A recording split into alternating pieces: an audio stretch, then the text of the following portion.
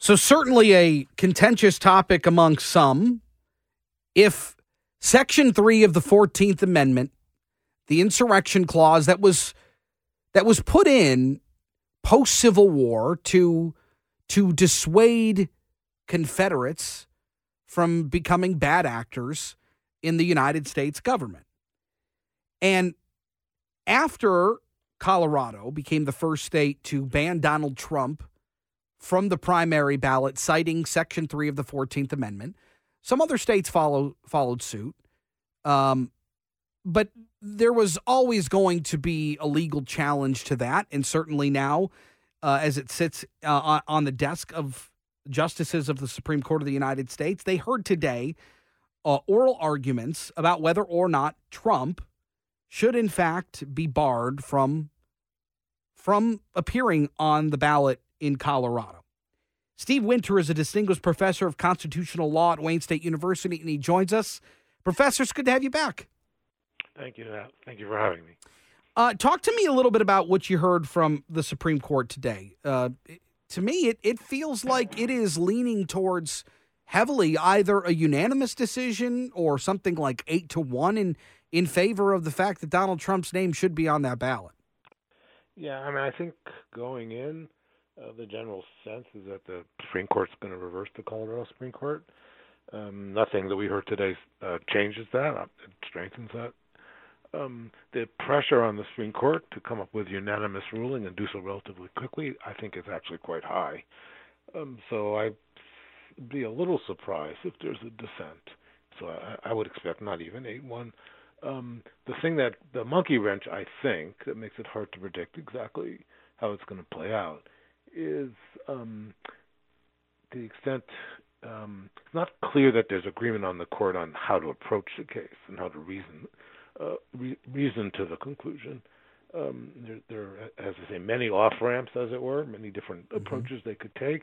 And I think the various approaches, many of them are going to be quite controversial within the court. So I think the outcome is not that controversial amongst the 9 justices, but I suspect the rationale will be controversial. So I think the struggle behind the scenes will be over putting a court together that agrees on the correct approach to this issue. So what are the controversies that could stem from that? So most of the argument, this is typical for legal arguments at the appellate level, and especially at the Supreme Court level. A lot of the questions are focused on the consequences of various positions, various interpretations, and the mischief that might arise. So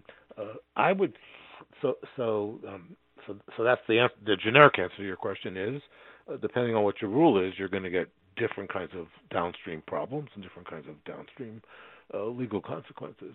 And the court, especially the Supreme Court, but appellate courts in general, usually think long and hard about the implications of the rules that they adopt. So a rule that's incredibly ambiguous and hard to apply is going to create problems, will create extra litigation. That's not the particular issue here, although actually one of the things they're concerned about is disparate litigation in a lot of different states coming out a lot of different ways, a lot of disuniformity.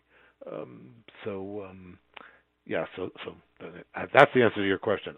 If I had to guess, my best guess is the ruling that they'll be able to agree to will be focused on limiting the role that the states can play in applying the Section 3 disqualification. There were a couple of, when you get to that level, the Supreme Court is mincing every word. And when lawyers representing the state of Colorado come in and say that he was lawfully removed according to their election laws, state bylaws, all of those things, the Supreme Court is parsing a few different words, and I want to cover both of them because I thought they were both very interesting. The state of Colorado says that Donald, and the reason that the Supreme Court ruled the way they did in the state of Colorado was that Donald Trump engaged in an insurrection. But Donald Trump's lawyers say that he never told his supporters to go to the Capitol. He didn't lead or direct them. He never encouraged any unlawful acts to occur at the Capitol. So those words don't lead to the fact that he led an insurrection or that he was a part of an insurrection. The word engaged was talked about quite a bit there. Talk to me about the importance of that word in particular. You've asked the wrong person that question. I don't think they're going to go down that road. Okay. And I think that the approach to law dominant amongst conservative members of the Supreme Court that focuses on individual words and their meaning is, I'm going to put this not kindly, misdirection to the American public. Meaning doesn't work that way, and no intelligent court should approach things that way. So to take the word engage out of context and try and understand its meaning is not what good lawyering is about. It's obfuscation. There was a lot of argument, both from various of the lawyers, some of whom made good arguments as well as bad, and also some of the justices, that takes that form. So all the discussion of what counts as an officer of the United States, yep. I guess is interesting to some people, but I think that's not where they're going to be able to form a consensus. So where does that consensus come from then, do you believe? I think the most likely place for consensus is on the procedural dimensions of it. Who gets to decide these kinds of questions? Now, it would be I'm not sure. I'm not comfortable making a prediction on what they're going to say. Sure. I think any intelligent person would not be comfortable. But I think that one of the more likely possibilities is that they say that there are only federally, congressionally defined avenues for deciding on the question of disqualification, and that it's the role of the Congress, the federal government, to define those avenues, not the states. That's, I think, the more, I won't say the most likely, but the more likely.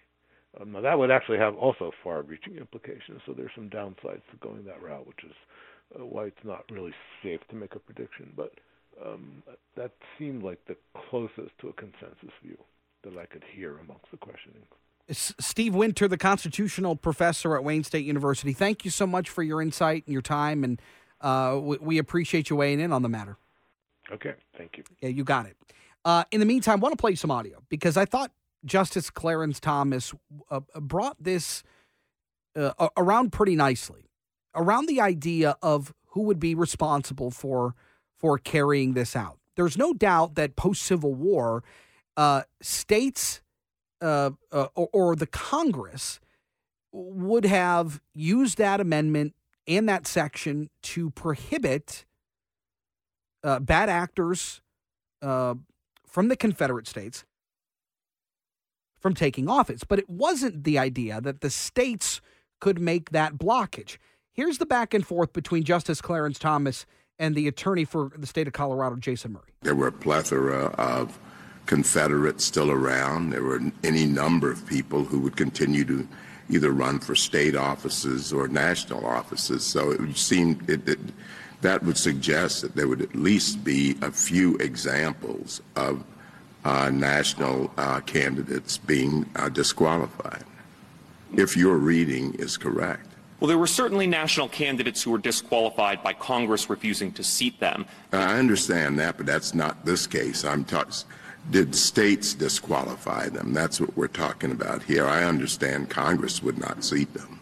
Other than the example I gave, no. But again, Your Honor, that's not surprising because there wouldn't have been – states certainly wouldn't have the authority to remove a sitting So what's the purpose officer. What was the purpose of Section 3? The states were sending people. The concern was that the former Confederate states would continue being bad actors. Very interesting thought and very interesting line of questioning. And is there any precedent? Is there any examples of that happening? Well, no. So it would maybe be pretty easy to make the deduction that the reading here is not accurate. Love to get your thoughts on it. 800-859-0957, 800-859-0WJR. Your calls, your texts coming up next as we continue on JR Afternoon.